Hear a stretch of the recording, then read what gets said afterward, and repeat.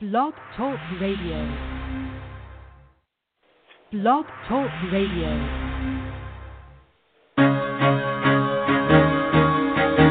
Carol the Coach. Sex, love, and relationships. We talk about it here. Carol the Coach. Compassion with contemporary relevance. I am a psychotherapist. I can be your personal life coach, and I can help you with your issues. There are no problems too small or too big. You can talk about anything. Speaker, columnist, radio TV host, and commentator. Carol the Coach brings messages of wellness and empowerment within reach of everyday people every day. Almost 5 years ago, I lost my soulmate in an accident. He was killed in a plane crash. Life just, for me, has seemed to stop. There are groups all over the city. I teach one. It is a specific way to start thinking so that you shift how you see the world, which then shifts your energy, and then you feel better and you actually see things differently. Carol the Coach, always available too at carolthecoach.com. Now I've got Russell on the line. I'm 47 years old. I'm a truck driver. I'm married. I have a wife in San Francisco. Okay. I haven't been home in 6 months. My thing is, I don't know if I have a sex addiction or what the problem is. Why do I want what I can't have? And as soon as I can have it, I don't want it anymore. You're right on target when you say, I don't know if I have a sexual addiction. Well, guess what? Yes, you do. And you know what? That's my specialty, Russell, so you're at the right place. Continue. I meet women online, and I'm in a different part of the country. I travel all 48 states, so I love sex. I hear self-esteem issues. You never felt good enough, and you didn't feel like you were getting what you should have then, and you're reenacting that now. Do you want to change that about yourself? You get what you need. I got an interesting email. Hi there. I got an interesting email from somebody who contacted me and said, Carol, sometimes I think I just need a divorce. And that was kind of interesting because what I know to be true is when somebody says that, if they've been with a good therapist, they may absolutely know what they need. But if they're making that decision on their own, then they can't possibly know what they really need because they're reeling from sexual addiction. They're reeling from sexual addiction recovery, the beginnings of. And obviously they're dealing with a lot of trauma, a lot of anger that they don't want to have to deal with. You know, they just aren't quite sure what they need to do to make their life different. And so I say, if you're thinking about getting a divorce and, you know, you really feel like maybe your partner is not the right person for you, and you've been dealing with sexual addiction for a long, long time, then I get that very well could be incredibly difficult to navigate. And I would ask you to do a couple of things. I would ask you to go to my YouTube page, Sex Help with Carol the Coach, and pull up my most recent YouTube on divorce. Because the truth of the matter is, I don't have that many men that want to get a divorce. Maybe they do, but they don't say it out loud because what they really want to do is right the wrongs and work on their relationship with their wife and see if they can make it better.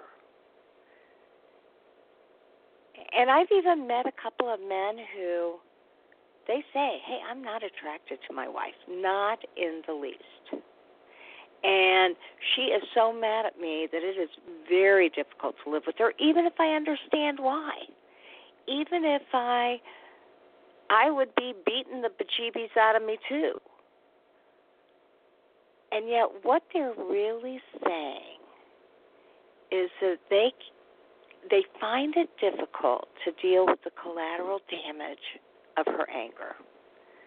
The fact that they know they caused it, but they don't want to have to deal with the anxiety, the hypervigilance, the ruminating thoughts, the being awakened in the middle of the night to be asked questions about their affair partners, their escorts, their prostitutes. And so they get tired. And they go, I don't think I can get through this. So now if I'm working with the partner, too, I say, you know what, you and I need to figure out what we can do to make these triggers better.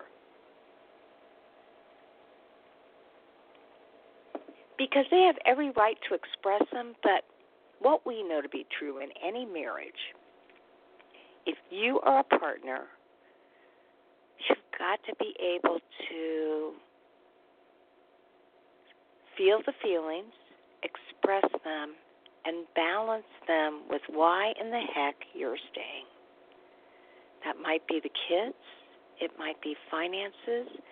It might be because you have an idea that this man could get healthy, that it's not just he wanted to have an affair.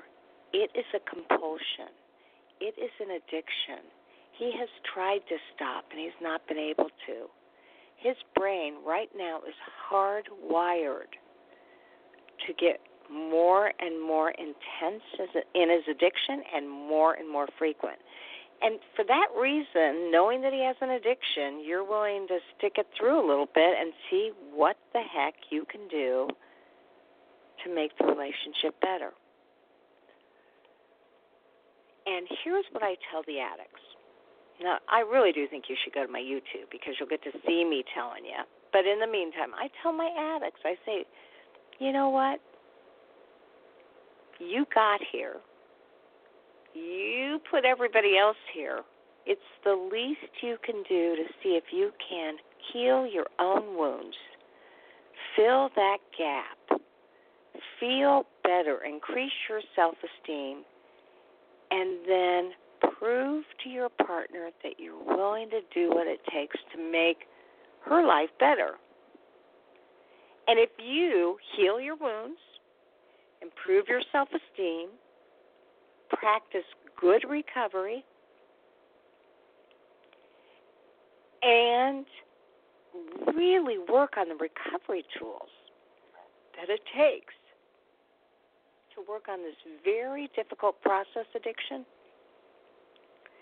here's what I promise will happen. And, you know, they say as a therapist, never make promises, but I promise you this will happen. A, the process will get easier. B, you'll start enjoying the very work that felt so cumbersome. So, in other words, you'll start enjoying it, and you'll actually look forward to meetings. You'll look forward to coming to see me. You'll look forward to doing the reading. You'll want to tell other people about what they can do to get healthy. You'll want to be a sponsor, or at least offer good advice at meetings. You know, I know there's no crosstalk, but clearly when you talk about your own story and you share what has helped to make you healthy, wow, other people listen and they go, I want what he has. And that is the beauty of recovery, that transformation where you've turned your own suffering into a gift. And when you feel better about yourself, it just may be that you feel better about the relationship. And if you don't, that's okay too. Because when you work with a CSAT or an APSAT, you know, a certified partner trauma specialist, you can at least do the deep dive into the marriage to talk about what's not working for you after all this other stuff. And as a result, the marriage might get healthier. And if it doesn't, literally, if your marriage doesn't get healthier, okay, then I guess you have made a choice after some good recovery skills to cut your losses. I'm always a proponent for staying together, but clearly I also believe in the self-determination of the client. And if after you've done all your work, the marriage isn't getting any better, sometimes I actually think being together can be more harmful, well, then you've done your hard work and you're ready to make the next change. Nothing wrong with that. But please go to Sex Help with Carol the Coach on YouTube and pull up that video. I just downloaded it tonight. And it is well worth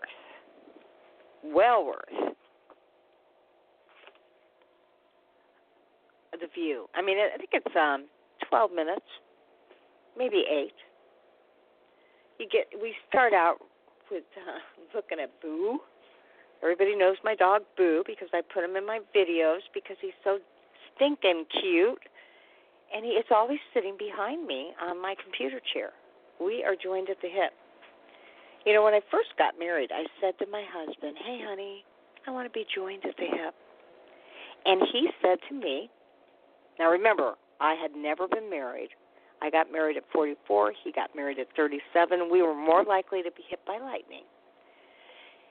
But he said, Carol, honey, you want to be joined at the hip if we're going your way.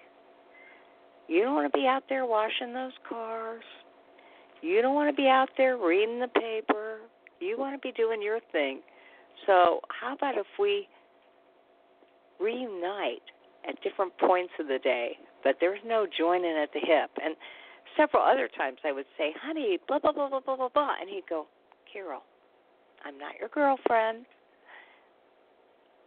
I know this sounds so shallow, but he would. He'd say, I'm not your girlfriend, and I can't relate. Call your girlfriend. And I'd go, oh, well, I guess I wanted my new husband to be the recipient of all this stuff, but I guess not. And as a result, I thought that was actually very good advice. He was really saying to me, hey, I'm not even interested in that, let alone I can't respond to you like that. And so I'd call my girlfriend. And I always loved that. I loved having my girlfriend to talk to. And that's the important part for either one of you guys. Whether you're the addict or the partner, you got to have your own support system. Your husband or wife can't do it all. And sometimes my friends would say, Carol, that's horrible that he said that to you. And I would say, not in the least. My gosh, he was there for me, and as a result, I really, really appreciated the fact that he was honest. Oh, did it hurt? Did I want something different? Of course I did. But in a marriage, there has to be honesty. And when there's honesty, even if there's conflict, it will bring you closer together. And in an emotionally mature relationship, I had to just accept that my husband, who had been single 37 years, and I, who had been single 44 years, were not going to be able to depend on each other for everything. I got that. I also heard what his needs were, and I said, hey, I can shift my expectations. And shifting expectations can be very, very healthy as long as you're getting your needs met. Now, interestingly enough, would you, as an addict or as a partner, know what your needs are? Would you know what your physical needs were? Emotional, spiritual, intellectual, social, and purposeful. Think about those 6 categories, write them down, and then ask yourself, what are my spiritual needs? What is my purposeful need? What are my social needs? What are my emotional needs? What are my physical needs? What are my intellectual needs? And write those down so that you can begin to figure out ways to meet them in healthy, healthy ways, because you're less likely to act out as an addict or to depend on the addict if you're a partner for those needs. You'll live a more balanced lifestyle. So again, those 6 needs are the emotional, the purposeful, the spiritual, the intellectual, the social, the physical, and let's see, I think I got them all. Social. There you go. What are your needs? Now, we have a guest tonight who is an expert at the field of trauma, relational trauma. She works at an incredible center whereby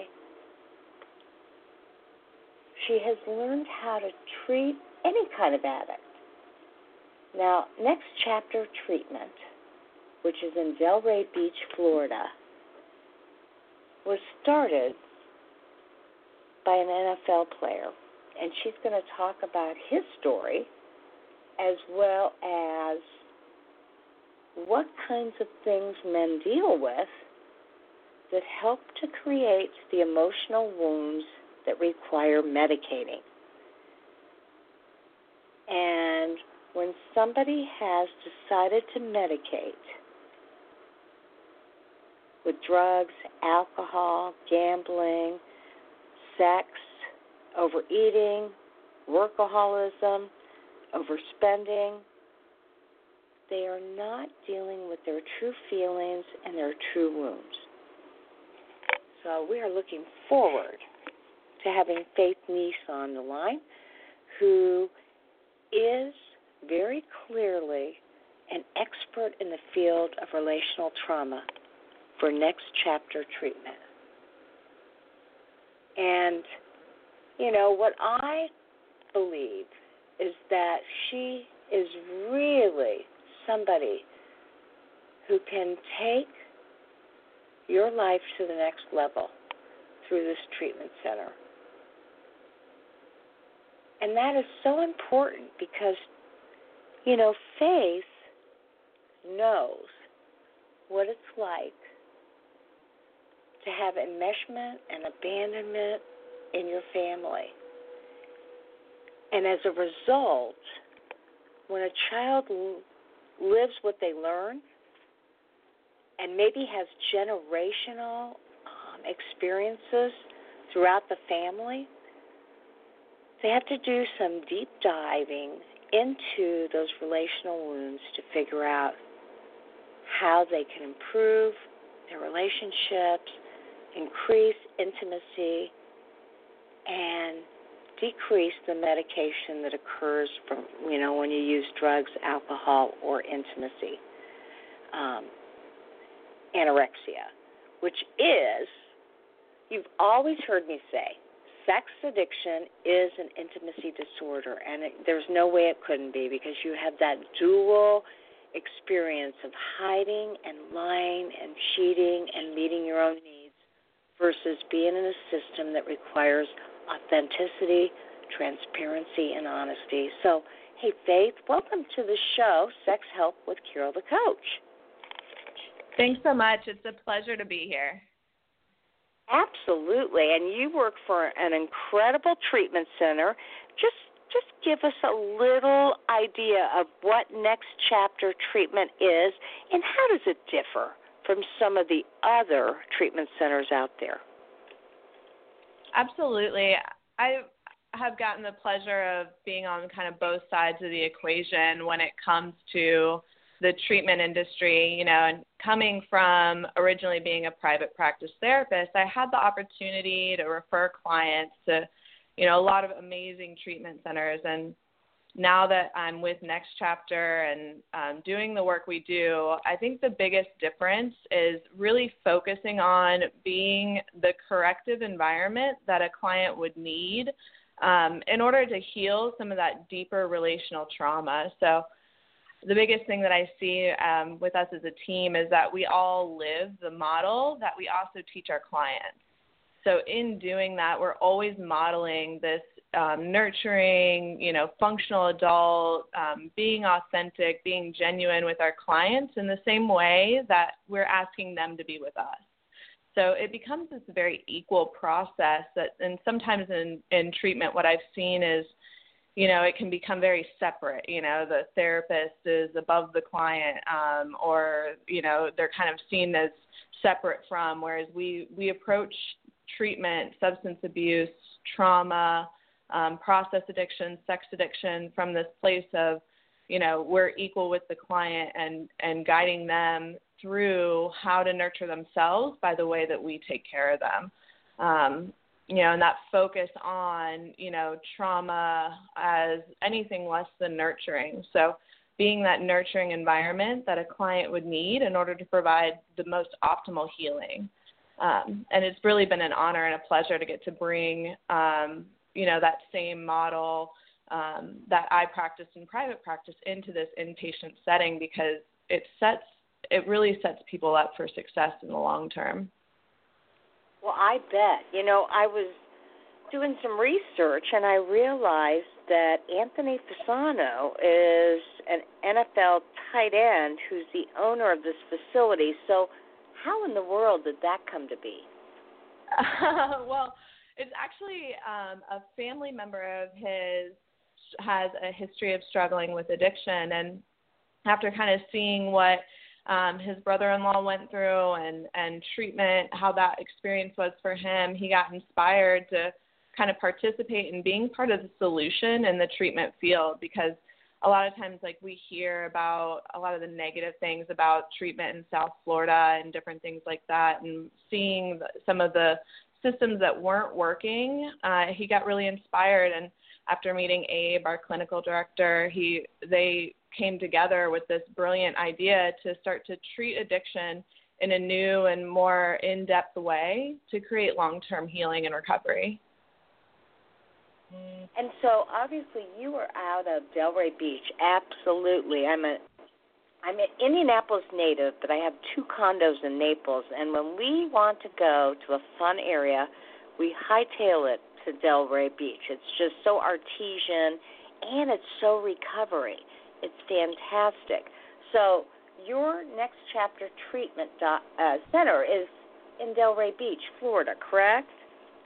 Yep, we're located in Delray Beach, which is kind of we have an amazing recovery community, and that whole surrounding area has such a supportive recovery environment. And in addition to it being really beautiful and some great food and near the beach, it's also got such a community environment where people who come down and are in recovery are really embraced. They're brought into a 12-step fellowship where any of the meetings that they go to, people understand the difficulty of being new in recovery and new to treatment, and our clients have really been able to be, supported and brought in with open arms to the community down here. So it makes it kind of an easy transition for clients who maybe have never been in recovery before. They see so many people living the recovery lifestyle on a day-to-day basis because we have so many people that have gotten clean and sober down here.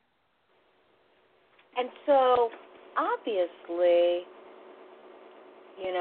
your center is a little bit different than other larger centers, because do I understand there are 10 beds at your center? We're very small. We're actually an 18-bed program. We have 2 separate houses. One is more geared towards our younger clients, anywhere underneath the age of 30, so that they're all kind of grouped by age. And then we have another house that's for our older or more professional clients who may have a family and wife and home, so the environments are a little bit different. In our younger house, they might be getting more life skills at times, more how the first time they've ever made their own meals for themselves or done their own laundry, and they're getting a lot of those basic life skills that maybe they haven't had the chance to practice yet. Where in our older house, we're focusing more on, what it's like to be a man, a husband, a father, and really having the courage to face what they may have not been able to but before being in treatment. So splitting them up, we found like we're able to group our guys by, specific concerns, and also give them house members who are in a similar place to where they might be at. So gearing one house more towards that professional group has also allowed us to, bring in clients that maybe normally wouldn't want to be in treatment. They're afraid of leaving their comfort of their homes, and we make sure to have an environment that would be similar to what they would expect to have at home, furnished in a way and comfortable in a way that they don't feel as displaced, because leaving for treatment can be a really, really difficult decision for a lot of our clients who have family back home. Well, absolutely. And I was reading some of your testimonials, and clearly one of the greatest advantages was that these guys felt like they were at home. They felt the personalization of the program, and they also didn't feel like they'd get lost. They didn't think they could hide behind their addiction. And so, although I don't know anybody who works in a treatment center for 10, 20, 30, 40 days and feels like they hide, it clearly puts extra pressure and maybe even accountability on them to just do the work, dive into it, and discover who they really are. Yeah, and what we've found is having that small of a milieu allows us to customize client care and be very specific to what their concerns are. I think that's a real advantage for us, that we get to meet the clients where they're at any given point in their process. We're anywhere from 60 to 120 days at times, and we believe that the longer a client can give themselves to be in this process, the more effective the treatment is going to be, and their recovery is going to just benefit from the more time they're able to give themselves. But because of that, a client might be ready to do some more intense work sooner than another client who, say, has never been to treatment before. So we're able to really pay attention to the individual differences between each client. Because we do focus on more of the trauma treatment, we get clients that at other treatment centers may kind of fall into the background or are able to kind of, be lost in the shuffle. And or clients who maybe they would look like they were really difficult or disruptive to another treatment center, but we're able to see where they're really just acting exactly how they've acted that's got them there. And because of that, them being that authentic, we get to work with how those trauma reactions, which is how we would refer to that, have impacted them and created the dynamic that brought them to addiction in the first place. So with the model that we work under, the wallflower client might be like the lost child, or the client who's acting out on a regular basis and causing some chaos might be more like the scapegoat. And they would expect to get treated in the same way that they would get treated in their families. But because of the excellent clinicians that I work with, and because we're all in that same page and modality of treatment, they get that corrective experience that they wouldn't normally get at another treatment center. And we know all of our clients so in depth from being so small that it makes it very easy to build that like compassion and empathy when they're acting in ways, like I said, that brought them to their addiction in the first place. Absolutely. So let's dive into some of the terminology you just used. For instance, for our listening audience who have sexual addiction or partner trauma, because this could apply to either one of them, absolutely. How would you define relational trauma? I would define relational trauma as, well, anything less than nurturing in an environment. So we talk about trauma between the family system, which means that for a child, when they turn to a parent, do they feel like they are safe, connected, and supported and nurtured by that parent, that they know that they're perfectly imperfect, that they're valuable, they have healthy limits and boundaries, they're able to have moderation and containment. And with all these different ideologies, we look at, where in their family did that not happen for them?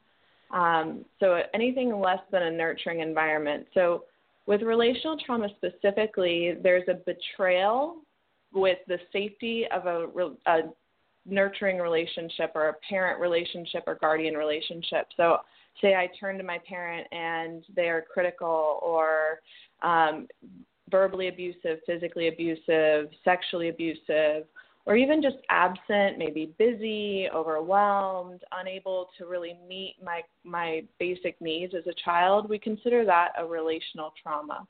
And then it impacts the way we relate to other people in our lives going forward based off of the patterns of relational trauma that we experienced as a child.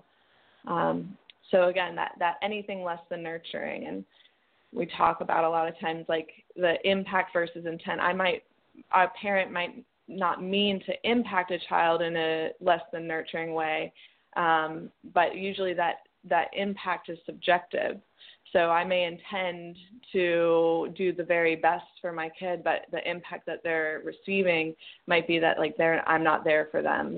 Maybe I'm busy, off at work trying to make money to pay their private school bills, but they perceive it as they're never there for me. So what we're doing and how it's received by someone is very subjective, and we look at that subjectivity of what did you receive based off of what you felt you experienced as a child. And if you felt like maybe they were too invasive or you never had any privacy, we would consider that relational trauma as well and more on the enmeshment scale. Well, and you and I both know that you just brought up some very common relational traumas, but for a lot of these guys, as well as the women that we work with, it's been pretty severe. Parents have been alcoholics, they've not been around, there's been abuse that's occurred, there's been, witnessing of real anger and fighting between mom and dad and fear for life. And so relational trauma is on a continuum, and obviously it can feel like you were abandoned or neglected, or it can actually have severe consequences in the home that could have required the law to come in and intervene. Exactly. Now, when I studied with Patrick Carnes, and I know you did too, because you are right now an ASAT. Tell us a little bit about that. Yeah, the ASAT certification is for clinicians who have been in the field for less than 5 years. So my journey to becoming a CSAT started while I was still in grad school. I knew that I wanted to work with sexuality and healthy sexuality and intimacy, and I had the opportunity to join a practice that specialized in sex addiction, and I fell in love with the depth of the work as well as the possibilities that I saw open up for clients who really were able to finally have a safe place to talk about something they never thought that they would get relief from. And so I started pretty early on knowing that I wanted to focus on sex addiction, doing my trainings immediately after graduation, and due to that, I'm an ASAT up until actually about a month from now. I'll be able to apply for the full CSAT. So I have the same training as a CSAT therapist. I just have that less than 5 years in the field. Yeah, and it doesn't take long to figure out that we truly are specialists in the field. I mean, we really, fortunately, I would love to say any counselor can do what we do, but that's just not true. They don't know what they don't know, and there are resources that they don't know about, and certainly that partner and sex addict trauma is something that you've really got to get into, or that transformation can occur through the 12 steps and also through normal counseling. So tell me a little bit about how you feel relational trauma that you just defined for us. How does that impact intimacy? Because I say sex addiction is an intimacy disorder. Absolutely. And I mean, if we look at it, one of those primary beliefs behind sex addiction is that I'm at my core, I believe there's something unlovable or wrong about me that someone would not want to be with me over, so I settle for or pursue sex as a way to deserve love, and it can vary from client to client, but that's kind of a general theme that I see pretty often. And because of that, it's that fear of intimacy. If someone truly knew me, I would be completely unacceptable. And we learn our worth, our value, and whether or not we're acceptable from our family system. So if I have either covert, which means, kind of not as obvious, or, it's hard to define, hard to get a grasp on, or overt relational trauma. And overt relational trauma is some of the stuff, the severe, molestation or violence in the home, or, having to be separated from your family. Whether or not you have either one of those, it's going to impact relationships from there going forward. And so what I see in partners oftentimes is two people come together and they both have their own relational traumas that impact their ability to truly let the other person see them. They're unable to really get to that authentic, this is who I am, this is my true self, because of the fear that if I show you that, you're going to abandon me, you're going to leave, or you're going to suffocate me, you're going to take over my entire identity. I won't have my own space. I won't be able to be my own person. So both of those are results of that, learning that relationships are not safe, and then creating that in that partner dynamic. So oftentimes, when working with partners, it's just as important to look at that family of origin trauma, because both partners in a co-sex addict relationship are probably experiencing their own relational wounding while each one of them is going through their recovery process. That's a great point. And so what relational trauma is commonly experienced by those with sex addicts? If you had to give it the bullet points, what would you say? Yeah, there is research to suggest that most male sex addicts come from, and next chapter is a male-only facility, so I'm going to speak about men more so than women, although we know that the prevalence of sex and love addiction in women is, very high and probably higher than reported. But with men in sex recovery, a lot of times what we see from their relational trauma is this rigid, disengaged family system. So kind of perfectionistic or cold, or we also will see the very enmeshed family system, no sexual boundaries, or perhaps enmeshment with either parent where they feel like they're the parentified spouse. They had to be mom's emotional caretaker, or had to be dad's partner in crime, or, sometimes parents will enmesh children in their own untreated sex addiction. And that intergenerational family trauma that you mentioned at the beginning of the show can occur, So it's either this rigid, disengaged family system or relational trauma where, it becomes neglectful.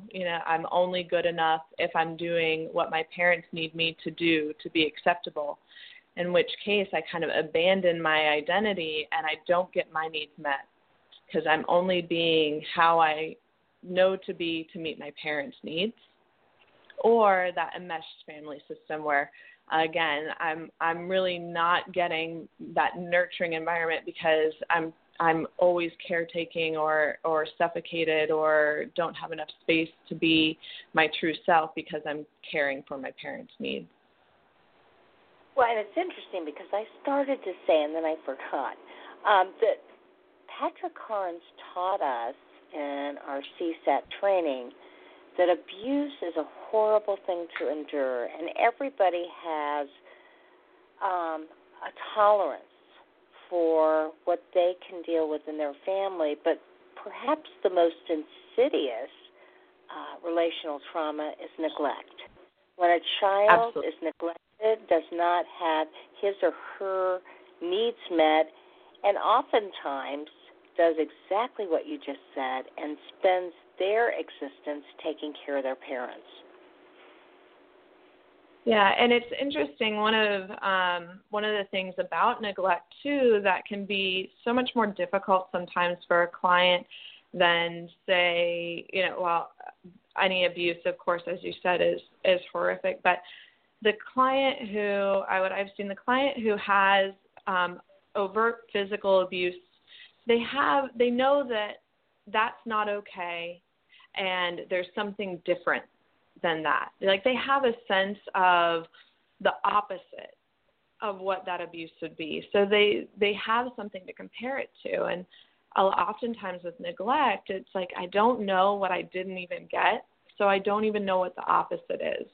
So there's this very painful void that can happen of, I'm not sure what I need, how to take care of my needs, or even what a need is, because I've been in this place of a void of nurturing. And so it can be really, really painful and confusing unless you know the signs and symptoms and how to start to teach a client to nurture themselves and not neglect themselves.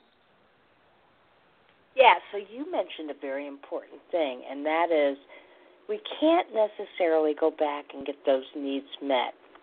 Although certainly in treatment, especially in the type of center that you work for, there are opportunities through role play and through the group, you can actually create some family drama, psychodrama that replays what a child would have liked. And that's always important, because that primal brain doesn't know the difference. So if you can reenact that and get that in a safe, supportive environment, like Next Chapter Treatment Center, then what ends up happening is that they feel better and they feel like they were able to process something they didn't get. However, for those people that need a little bit more, or for the people that can't go to a treatment center, obviously they have to reparent themselves. They have to learn how to give to themselves that which they did not get as a child. So I was talking earlier about you got to identify what your needs are, and you have to find healthy ways to get those needs met. And I know that Next Chapter does a great job of helping men to see what they need to do to identify their needs and to find that outer circle behavior, that healthy behavior, to balance their life. Yeah, and I mean, I think it's so crucial too, because sometimes I've seen with treating sex addiction inpatient, we have to spend so much time breaking through denial and defining, inner circle and shame reduction of, all that carried, guilt and remorse from what occurred in active addiction, that sometimes it can be overlooked of like that healthy sexuality piece, which is such a huge part of maintaining healthy sexual boundaries.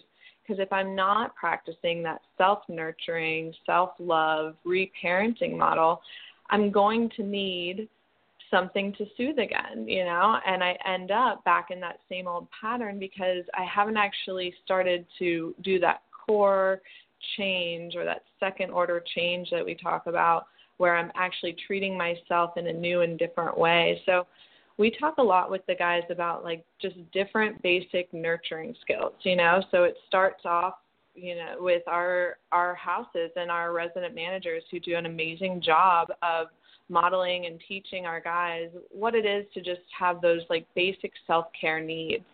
And then we take that a step further in our clinical work where, what about meeting my emotional needs? And that combination of both reaching out for support, but also knowing how to internally validate that I'm worthy and valuable, that, my needs are appropriate, that it's okay and safe for me to ask for what I want, which for men especially can be terrifying, because what does it mean about my masculinity if I let someone support me and be there for me? And we're able to really walk and guide them through that process so that there isn't shame about having emotional needs. And if there is shame, they're able to talk about it.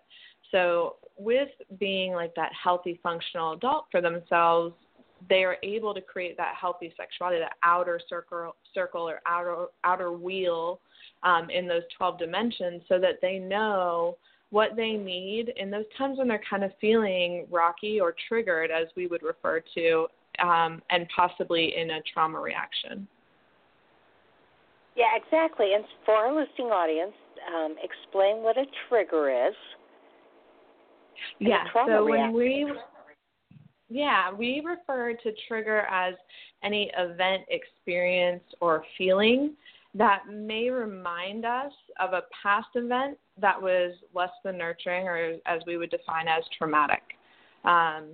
So triggers could be something that would trigger you to want to use drugs or alcohol again, and that could be a movie or a song or certain road sometimes will trigger a client, all the way down to like those sexual triggers, which could be, objectifying or sexualizing or commercials or, even we teach in our community environment, how to be respectful of each other. And sometimes in that learning process, things could be said that might be triggering to another client, and triggering in the way of creating arousal or fantasy or the desire to escape through sexual acting out. And then we also have, like I said, those emotional triggers where it's like, wow, this interaction reminds me of a time where I didn't get my core emotional needs met, and it brings up that trauma reaction. So when we talk about trauma reactions, we're talking about reacting to a current event through the emotional intensity of a past event. So basically it's, in our daily lives, maybe I'm driving and somebody cuts me off, and in reality, and I'm in my healthy adult, that might warrant like a 3 reaction. It's kind of not fair, but I'm not totally losing my emotional regulation because someone cut me off in traffic. But we see often that when someone gets cut off in traffic, it kicks up this feeling of injustice that may remind them of a similar experience where they felt injustice in the past and that was never corrected, and they react over a 5. So they're bringing their past into their present and reacting in a way that's not appropriate to the situation at hand. And really, trauma reactions are such a key in helping our clients really learn how to stay in their healthy boundaries, because when we start to get reactive, we become impulsive, and we start to lose sight of how to maintain those appropriate healthy boundaries for ourselves, and that can often lead to relapse if unchecked. Well, I absolutely get that. And so if I can, you talk about age regression and how that can lead to relapse, and I'm all the time talking about emotional maturity, which sounds like that would be the opposite of age regression, but I think not. Age regression is actually kind of a state of mind that's a trauma reaction, is it not? Yes. Yeah. So, like a good example would be, in that, what I was talking about earlier, it's I'm in traffic, someone cuts me off, and then all of a sudden I feel like my indignant teenager. I maybe feel like about the age 16, and I would call that, I regressed to 16-year-old ego state, which is the clinical way of saying,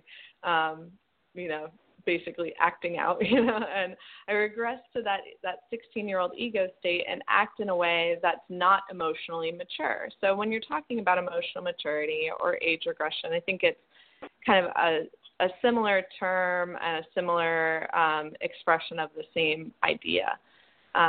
But when we talk about age regressions, what it does is it helps our clients identify what age am I actually feeling right now, so that I know what trauma or relational trauma might be being kicked up based off of what happened to me around that age range. And then that gives them the clue of, okay, so what do I actually need right now to be able to be in my functional, healthy, boundaried adult? So going from that wounded ego state to a healthy, functional ego state.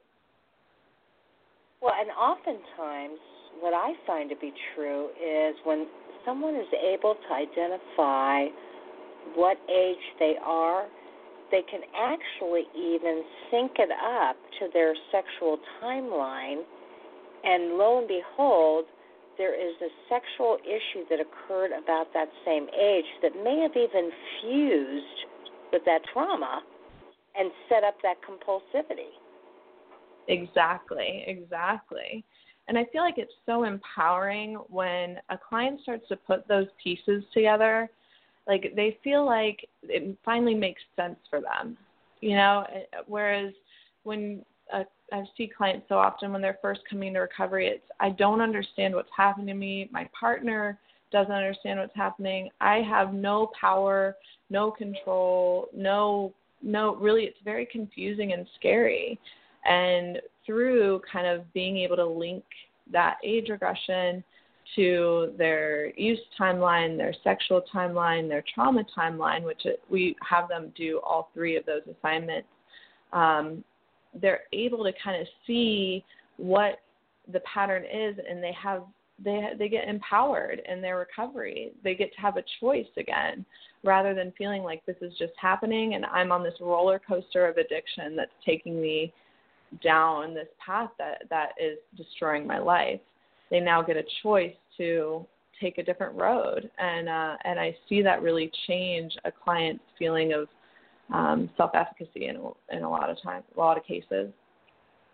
Well, and you and I both know that it really does explain as well as legitimize what they're going through. But then in addition to that, what it really helps to describe is that neuroplasticity that could occur at that age but doesn't because of the trauma. I mean, when there's trauma and then there's compulsivity, it creates ruts in the brain that increase in intensity and frequency whenever there's either more trauma or more sexual acting out, whether that's pornography, whether that's sexual play, whether that's molestation. And so that's why what you and I both do really has to do with brain science too, because of the fusing of trauma and a sexual timeline.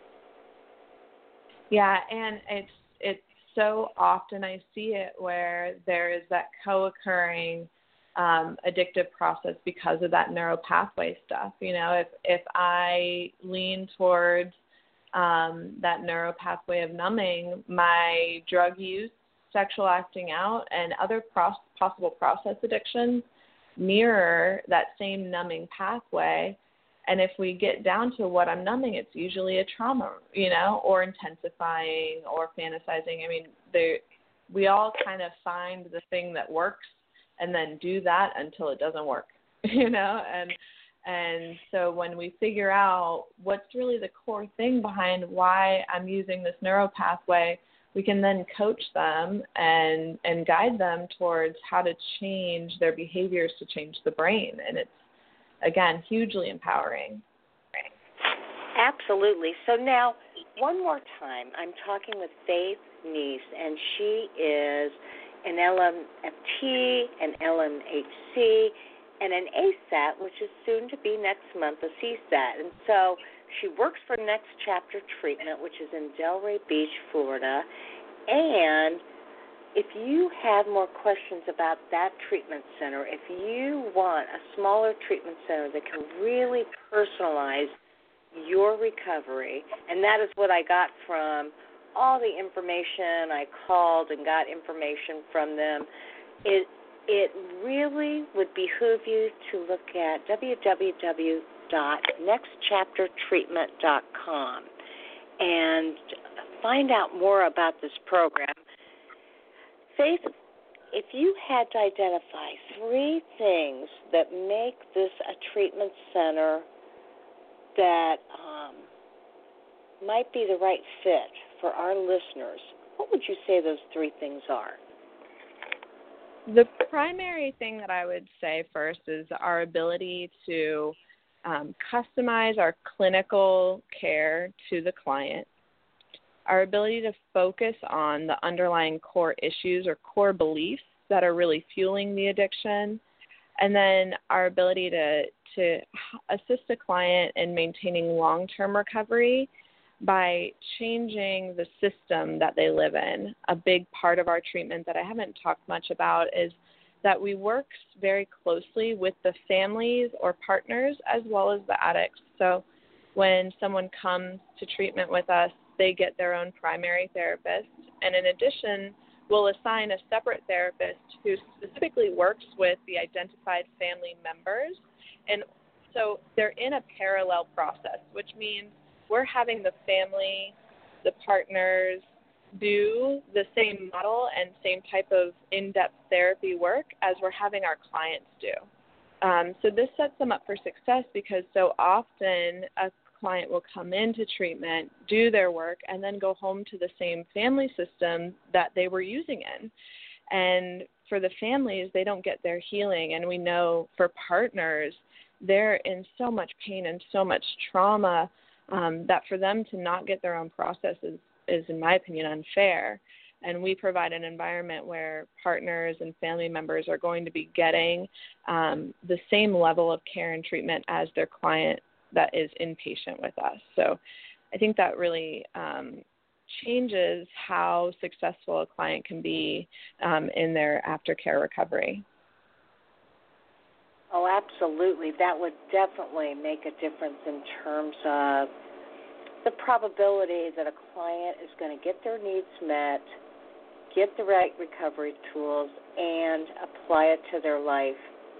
Because what we know to be true is that sometimes people with process addictions have to go through significant treatment 1, 2, or even 3 times. And so what kind of follow-up do you do at Next Chapter for your patients or clients that get into the program? Well, we offer a variety of options for our clients, but we usually start by recommending intensive or aftercare experience where we have a follow-up program that is 3 months in length where they continue to do the same model and the same type of work and the depth of work that they're doing on an inpatient level in an environment where they're living in a halfway house that we've worked closely with and trust.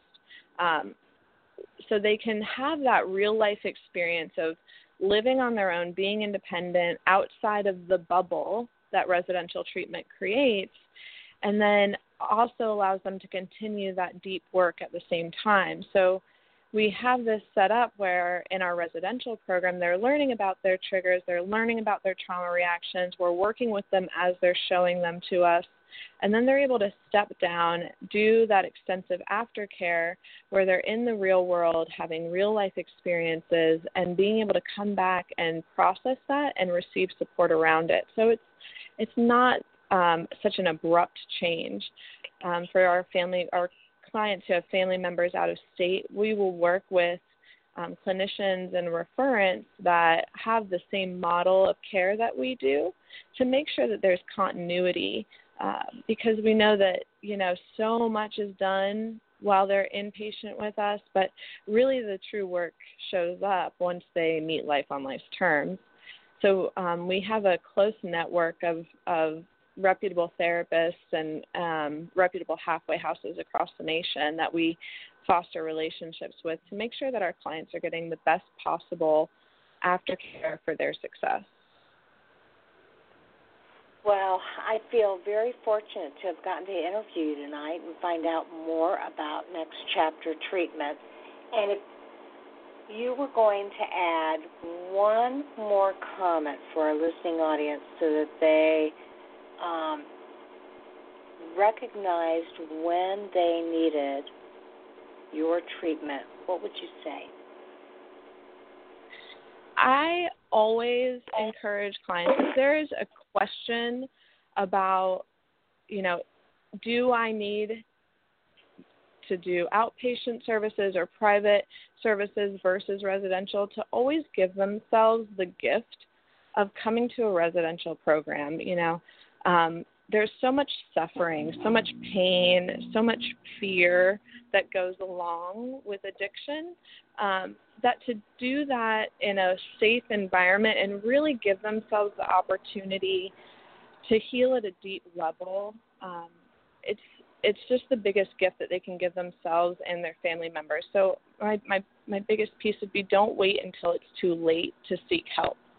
If there's any question about it, go to what I was taught, and what I truly believe in is, I want my client to get the best possible care right off the bat. So if you're able to get the best possible care by coming to inpatient, do that right off the bat, even if it may not seem like it's that bad yet, or maybe I can do it another way first, which addicts always like the easier, softer way. But what ends up happening is the easier, softer way is really the way that gets you towards your healing the fastest. And there's so much evidence to support that completing an intensive inpatient program is really that way to build that solid foundation and maintain continued recovery, so they don't have to live in the pain, or desperation, or hopelessness that they may have been experiencing prior to figuring out that they may have a substance abuse disorder, process addiction, or unresolved trauma. Oh, very well said. Faith, thank you so much for your information. Sounds like this is an incredible treatment center. And again, they can contact the treatment center by going to www.nextchaptertreatment.com. Thanks again for, so much information. Thank you so much. It was a pleasure. I hope you have a wonderful night, and thank you to all the listeners. All right, you take care. Have a good one. You too. Okay, so that was Faith Niece, and she is a clinician at Next Chapter. And Next Chapter, there are treatment centers out of Delray Beach, and it sounds like a very intimate and personalized kind of treatment. If you are having difficulty getting on track, maybe you've tried many of the recovery tools and it just doesn't seem to work for you, or as Faith just indicated, come early. Come before your behavior is so ingrained that you're white-knuckling it and chopping your legs off. It is a wonderful facility. Take a look at that website. And started by an NFL player who really had an affinity for his brother-in-law who wasn't getting good help. All right, I will see you next week for more Sex Help with Carol the Coach. Don't forget to go to that website, mine, Sex Help with Carol the Coach, or my YouTubes, Sex Help with Carol the Coach, or you can always email me at sexhelpwithcarolthecoach. You have a great week, and as I say at the end of every show, there will only be one of you at all times, so fearlessly have the courage to be authentic, transparent, and to be yourself. Talk to you soon.